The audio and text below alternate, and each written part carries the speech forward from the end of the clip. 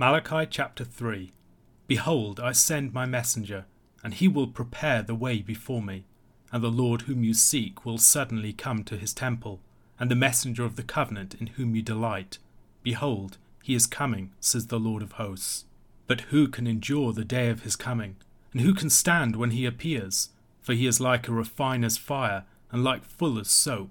He will sit as a refiner and purifier of silver, and he will purify the sons of Levi, and refine them like gold and silver, and they will bring offerings in righteousness to the Lord. Then the offering of Judah and Jerusalem will be pleasing to the Lord, as in the days of old, and as in former years. Then I will draw near to you for judgment.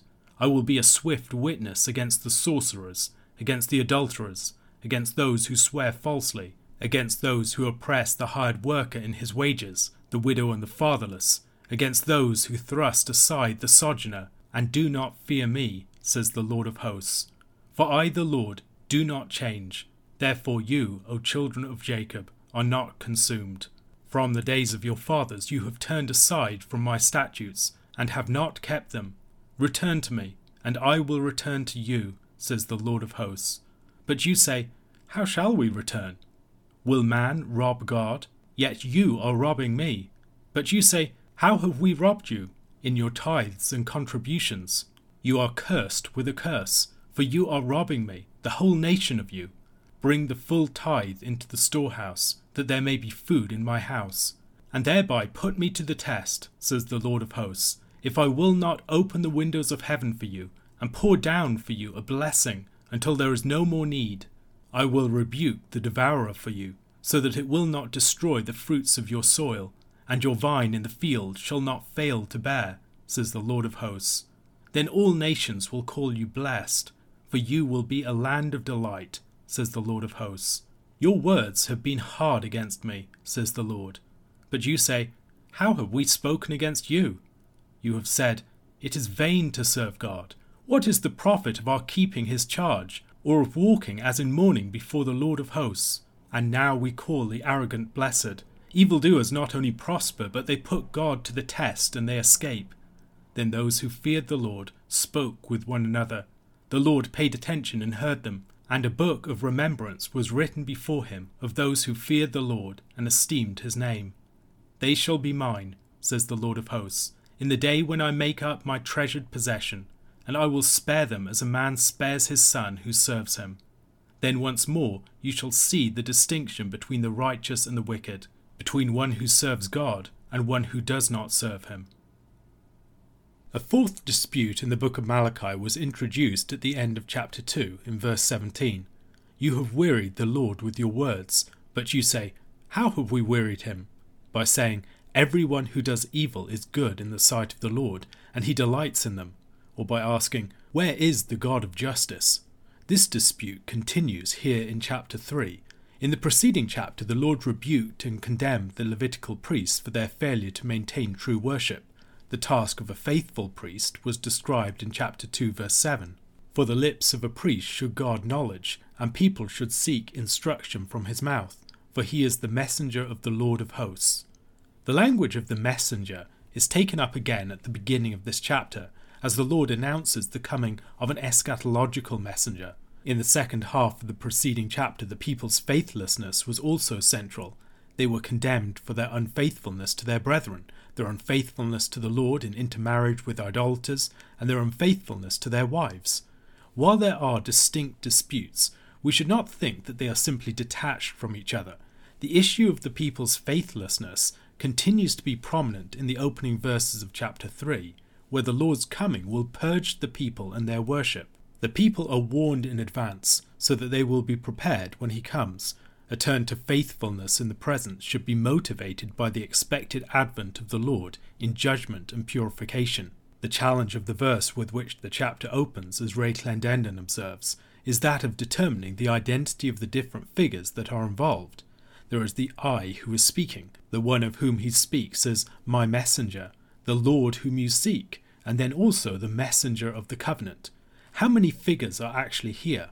We should recognize, for instance, that the first occurrence of the word Lord within this verse is not a translation of the word Yahweh, as it is at the end of the verse. In many biblical translations, this will be revealed in the fact that one has all caps and the other does not. However, the identity of this figure can be narrowed down by the fact that it says that he is coming to his temple. It would seem that this character is none other than the Lord himself. Presumably there is at least a distinction here between the Lord who comes suddenly to his temple and the messenger who was sent to prepare the way. Is the messenger of the covenant the same figure as the messenger that sent to prepare the way? It would seem more likely that the messenger of the covenant is associated with the Lord whom you seek. The messenger of the covenant is described as one in whom they delight, which would naturally connect him with the Lord whom you seek. We might also read the expression as, "And the Lord whom you seek will suddenly come to his temple, yea, the messenger of the covenant in whom you delight."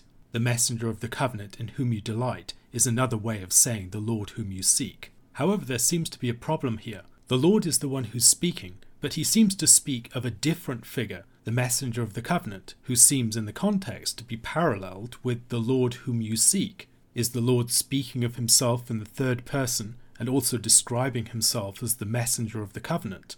Or is something else going on here? There are other Old Testament verses that might give some clue. In Isaiah chapter 40 verse 3, a voice cries, "In the wilderness prepare the way of the Lord, make straight in the desert a highway for our God." In Exodus chapter 23 verses 20 to 21, the Lord speaks of his preparation of the way for his people to the promised land. "Behold, I send an angel before you to guard you on the way, and to bring you to the place that I have prepared. Pay careful attention to him and obey his voice. Do not rebel against him, for he will not pardon your transgression, for my name is in him." In the next chapter in Malachi, in verses 5 to 6, the Lord also speaks of the way that he is going to send a messenger in advance, Elijah the prophet.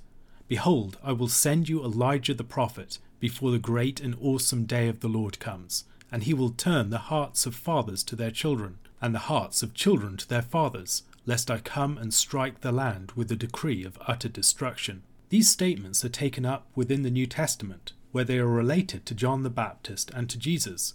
Mark chapter 1 verses 2 to 3. As it is written in Isaiah the prophet, "Behold, I send my messenger before your face, who will prepare your way. The voice of one crying in the wilderness, prepare the way of the Lord, make his paths straight."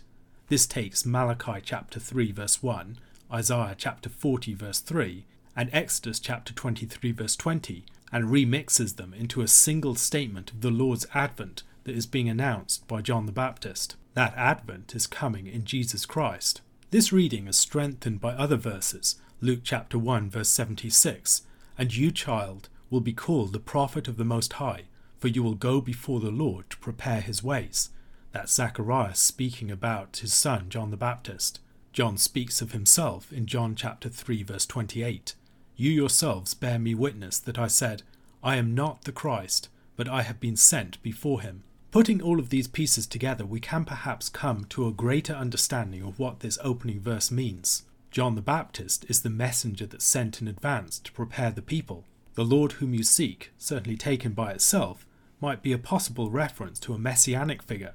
The fact that he comes to his temple suggests that he is divine. He, I think, is identified with the messenger of the covenant in what follows. Understanding this figure as Christ helps us to put together the pieces. Christ is like the angel of the Lord who leads the people through the wilderness. He is fully divine, but he is also the one sent by God. As the messenger of the covenant, he is the archetypal prophet, the word of the Lord himself incarnate. In light of verse 7 of the preceding chapter, we should also see him as the archetypal priest. We shouldn't miss the element of sarcasm within this opening statement. This statement is, among other things, an answer to the people's charge. Everyone who does evil is good in the sight of the Lord, and he delights in them. And their challenge, where is the God of justice? Both of which are mentioned in the preceding verse at the end of chapter 2. The Lord is saying in response, so you really delight in justice? Well, that justice that you are so seeking, that justice that you supposedly delight in, is about to come, but you're not going to be ready for it.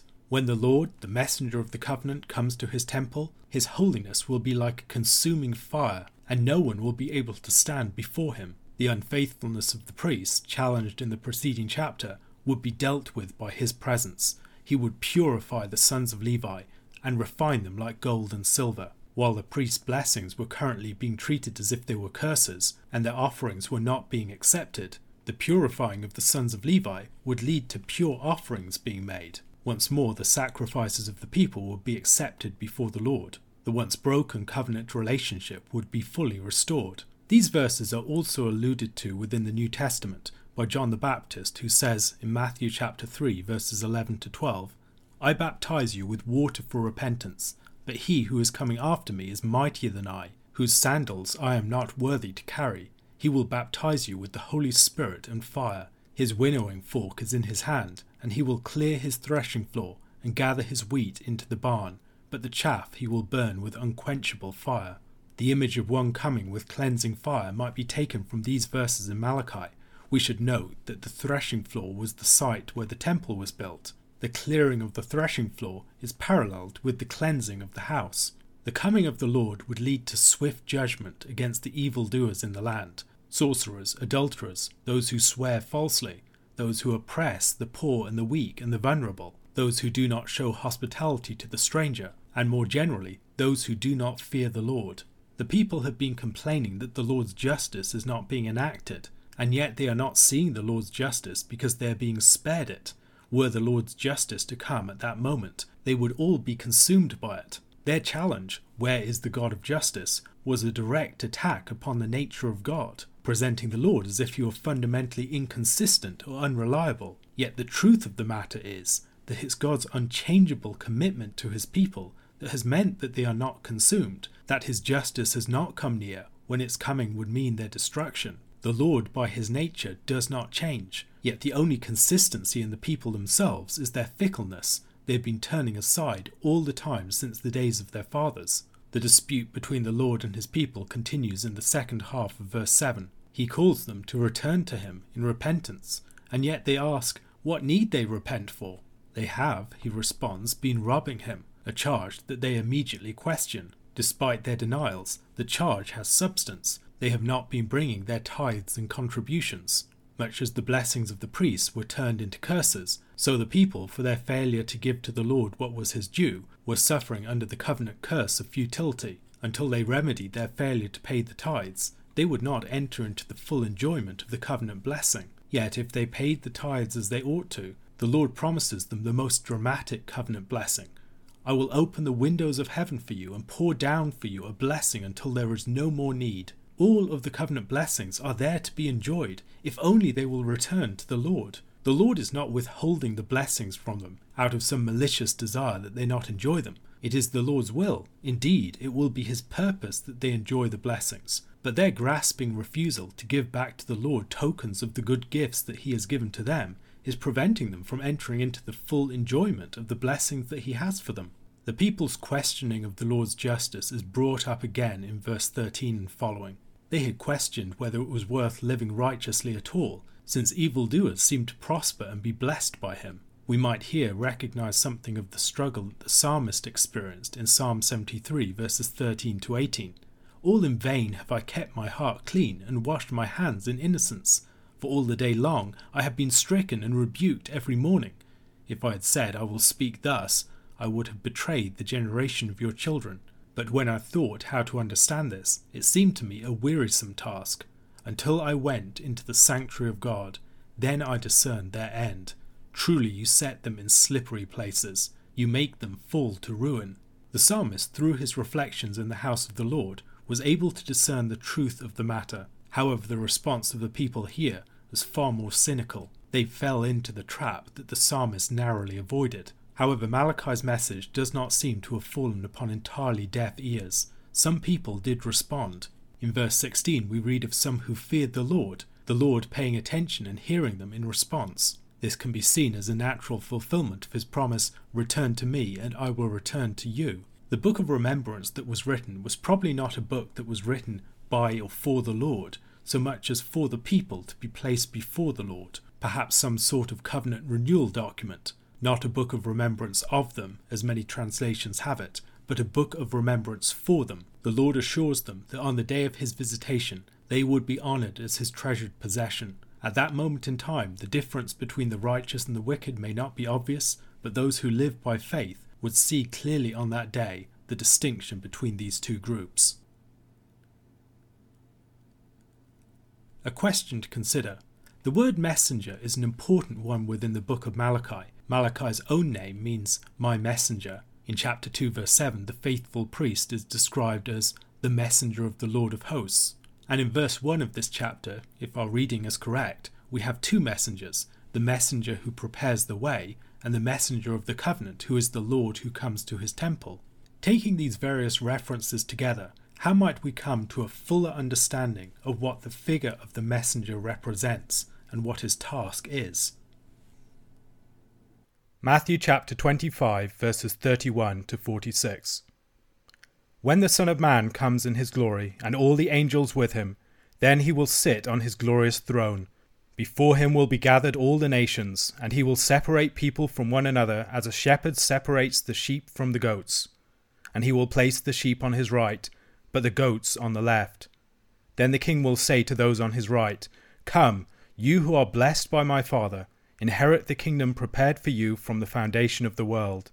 For I was hungry, and you gave me food. I was thirsty, and you gave me drink. I was a stranger, and you welcomed me. I was naked, and you clothed me. I was sick, and you visited me. I was in prison, and you came to me. Then the righteous will answer him, saying, Lord, when did we see you hungry and feed you, or thirsty and give you a drink? And when did we see you a stranger and welcome you, or naked and clothe you? And when did we see you sick or in prison and visit you? And the king will answer them, Truly I say to you, as you did it to one of the least of these my brothers, you did it to me. Then he will say to those on his left, Depart from me, you cursed, into the eternal fire prepared for the devil and his angels. For I was hungry, and you gave me no food. I was thirsty, and you gave me no drink. I was a stranger, and you did not welcome me. Naked, and you did not clothe me. Sick and in prison, and you did not visit me. Then they will answer, saying, Lord, when did we see you hungry or thirsty, or a stranger, or naked, or sick, or in prison, and did not minister to you? Then he will answer them, saying, Truly I say to you, as you did not do it to one of the least of these, you did not do it to me. And these will go away into eternal punishment, but the righteous into eternal life. Along with the parable of the wheat and the tares, and the parable of the dragnet, the parable of the sheep and the goats that ends chapter 25 of Matthew is one of the great separation parables of Jesus' ministry. Arrayed before the exalted and enthroned Son of Man is a great judgment scene, the nations being divided by the king, as a shepherd divides the flock between sheep and goats, sheep being sent to the right, the place of blessing, and the goats to the left. Now, while this is commonly described as the parable of the sheep and the goats, that analogy isn't really explored within it. It's just an introductory metaphor, perhaps. And what we're focusing upon is more a judgment scene that is less of a parable than a straightforward description, such as we have in Matthew 7 concerning those who say, Lord, Lord, etc. Despite being very familiar, this parable does raise a number of questions. Perhaps one of the most obvious ones concerns its relationship with the rest of the material of the Olivet Discourse. While it occurs at the very end and the climax of the Olivet Discourse in Matthew, where Jesus is speaking about coming judgment upon Jerusalem and the coming of the Son of Man in judgment in AD 70, it does seem difficult to fit into that limited frame. A number of commentators have maintained that there is some sort of temporal hiatus or break located at a point between the earlier part of the discourse and the later. So the former part deals with the events of AD 70 and then the later part with the end of all things. Arguments for this have sometimes appealed to the idea of eschatological telescoping. So when you have a telescope, you can pull it out and then you can bring it back in. And there's a way in which future events foretold by prophets can correspond to each other with earlier events anticipating far greater later events. Now, this is something that we see in the prophets concerning, for instance, prophecies of a new covenant. At certain points, those prophecies seem to have an original referent to the return from exile, and so that's the new covenant. But there's clearly a greater new covenant brought in by Christ, and so there's looking forward beyond that original event foretold by the prophet to something greater that fulfills that even more. can think about the same thing with the way the Exodus plays out. There's an original Exodus event, but that Exodus anticipates a greater Exodus. And at certain points we see some of these prophecies that have elements that do not seem to rest finally upon their initial referent. They seem to point beyond it to anticipate something even greater. Perhaps such prophecies could be thought of as great clouds of promise, from which an initial shower comes, but they do not yet fully discharge themselves of the full weight of the rain of blessing that they have to give, that awaits something more. And here I think we might encounter one such occasion. This parable or this discourse refers to AD 70 and the events immediately after that, but it also looks forward to something greater, and I think something that is at the very end of all things. A second question concerning this concerns the identity of the least of these to whom Jesus refers, and many people are divided between a universalist and a particularist reading of this expression. So universalist readings find in the least of these a reference to the poor more generally. So Benedict XVI, for instance, wrote that Jesus identifies himself with those in need, with the hungry, the thirsty, the stranger, the naked, the sick, and those in prison. Love of God and love of neighbour have become one. In the least of the brethren we find Jesus himself, and in Jesus we find God. Now, this is a reading that has a long history within the Church, a reading that is honoured in part by the fruit that it has borne. It's something that has inspired and encouraged many people to remarkable practices of the works of mercy. And so particularist readings, by contrast, tend to see in the least of Jesus' brethren a reference to the disciples and the emissaries of Christ. They're the ones that Christ has sent out as his missionaries, as those who bring his name to different places.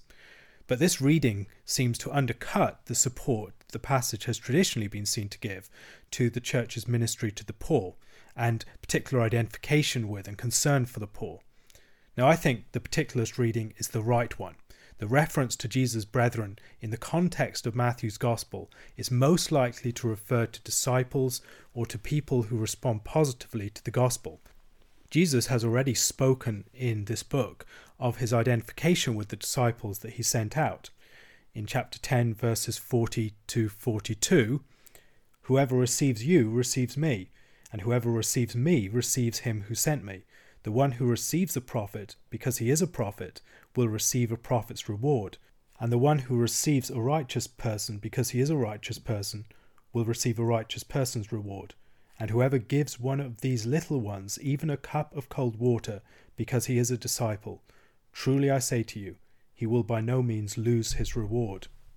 We should also observe earlier in that same chapter, in chapter 10 of Matthew, Jesus sends out the 12 in a way that identifies with them and also uses a test of hospitality, the way that the cities and towns of Israel respond to them, as a test by which they will be judged in the final judgment. "And whatever town or village you enter, find out who is worthy in it, and stay there until you depart. As you enter the house, greet it, and if the house is worthy, let your peace come upon it. But if it is not worthy, let your peace return to you. And if anyone will not receive you or listen to your words, shake off the dust from your feet when you leave that house or town. Truly I say to you, it will be more bearable on the day of judgment for the land of Sodom and Gomorrah than for that town." Whether or not there is a large temporal hiatus, a gap between the events of AD 70 and the events of the end of the world, for instance, the end of Matthew 25 seems to involve a widening of the lens of discourse. The passages that precede it are focused upon the judgment of Israel and Jerusalem, but here it's the judgment of all the nations that is in view. The Son of Man is enthroned. He's the ruler not just of Israel, but of the whole world. This is a reordering of the cosmos and of the entire order of the nations, not just of Israel. The identification between Jesus and his emissaries was first spoken of in the context of the disciples' mission among the towns and villages of Israel, and this parable seems to envisage the expansion of this into a broader mission among all of the nations of the world. Now, that already took place in the events of the book of Acts, and I think we have some anticipation of this in the book of Revelation, where there are 7 churches in Gentile cities that correspond, I believe, to the city of Jerusalem, which is the focus of the book. So there's the destruction of Jerusalem in AD 70, but there's also judgment upon Gentile cities. So I think we're seeing at least the initial fulfillment of Matthew chapter 25 in AD 70 and the events around that. There's going to be judgment upon Gentile places along with Israel. Like the towns and the villages of Israel, the nations will be judged by the hospitality or the hostility that they show to the poor brethren of Jesus. The mission to the nations is in continuity with and is an escalation of the disciples' earlier mission to Israel, and it will lead to a similar judgment. Now, although it's been suggested that the particularist reading of the least of these, the identification of the least of these with the particular disciples of Christ and the missionaries of Christ, challenges the ministry to the poor that the passage has inspired, I don't believe that that need to be the case. The key element of this parable that we're in danger of forgetting is that Jesus comes incognito, and the sheep entertain him unawares. You can think about the example of Abraham, who entertains angels unawares. He's a man of hospitality, and that leads him to entertain angels not knowing that they're angels. In the same way, the people who are blessed here are blessed on account of their hospitality, not knowing who it is that they're entertaining. They don't know that they're entertaining Christ and his disciples. Now, back in Matthew 10, there is a suggestion that there is some recognition that this is a righteous man or a prophet. So beware of overplaying this identification with the poor, but it is important. One of the things that it does highlight is that Christ comes in a form that we would not expect. Israel was expecting one to come as a great king, perhaps, and yet they find someone who eats with tax collectors and sinners, one who's a friend of prostitutes and those who are outcasts and hated and despised and marginalized. And Christ, in a similar way, tests our posture towards people in general. Only by a greater extension of hospitality can we enjoy Jesus' particular presence. As Hebrews 13 verse 2 declares, "Do not neglect to show hospitality to strangers, for by doing that some have entertained angels without knowing it." And so only by being people of genuine and deep and extensive hospitality can we be the sort of people who would naturally invite and welcome Christ. The church needs to live with an open door and an open heart, because that's where Christ meets it. It's much safer to conceive often of Christ's presence as something that can be clearly located, maybe in the Eucharist or in the preaching of the gospel or in the body of the church. But a Jesus who can come to us as the unrecognized stranger, that can come to us as he came to Israel, for instance, as one who breaks some of our taboos, as one who does not socialize with the refined people that we would want to socialize with. Well, that is a lot more unsettling and threatening, perhaps. How can we welcome such a king? The connection of the test of hospitality with divine judgment is not just found here and in Matthew chapter 10. We see the same thing in Genesis, with the stark contrast between the unwitting welcome that Abraham extends to the angels and the attempted gang rape of the angels in Sodom. And in Ezekiel chapter 16 verses 40 to 50, God declares that Sodom's condemnation was related to its indifference and cruelty to the poor and the needy. And that was displayed in their treatment of two unknown visitors. They didn't know that that was the day of their visitation. They didn't know that those visitors were angels. They just treated them as they would have treated other visitors. And on various occasions throughout the scriptures, we see that the revelation of the presence of Christ or his people is rendered contingent upon the extension of hospitality to the poor and those in need. It's in the act of mercy of the Good Samaritan that a new neighbour relationship was formed, and new brethren. The Samaritan and the man who fell among thieves were separated from those who had excluded themselves from their indifference to the one in need. And in that parable, the people of God are established through that act of mercy. At Emmaus, it was only through the hospitality extended to the unknown stranger that the presence of Christ was made known, and a meal that was just a regular meal became a celebration of the Lord's Supper. Something very similar occurs in the parable of the sheep and the goats then. It is as the sheep receive Jesus' poor brethren that they receive Jesus himself unawares. It's through this act of receiving Jesus' poor brethren that they themselves are marked out as the blessed heirs of the Father with them. And so the precondition of fellowship with the exalted Son of Man is the welcome extended to the Jesus who comes to us in the guise of the needy stranger, as the abandoned or attacked or rejected prophet. And perhaps this suggests that our society's welcome to the exalted Son of Man will be tested and sought and demonstrated first, not in great cathedrals or in the eloquent prayers that people can give in halls of power, but in soup kitchens and prison cells, in shelters and refuges. And on that day of judgment, it will be the way that we have treated that person in need, that person who's the stranger, that person who's rejected, who came across our path. And in our posture towards such people, we're being tested in our reception of Christ himself. Christ will go on to be rejected by this people. He will be an outcast. He will be a crucified one who's marked as a criminal, one who's shamed and publicly humiliated and mocked. He identifies with the least. He's the one who becomes one of the least of his society. And only a people who can reach out and recognize and love those who are the least and rejected and outcast will be able to receive such a Christ. A question to consider: how can the criteria of judgment suggested in this particular passage change or maybe challenge some of our ideas of what final judgment looks like?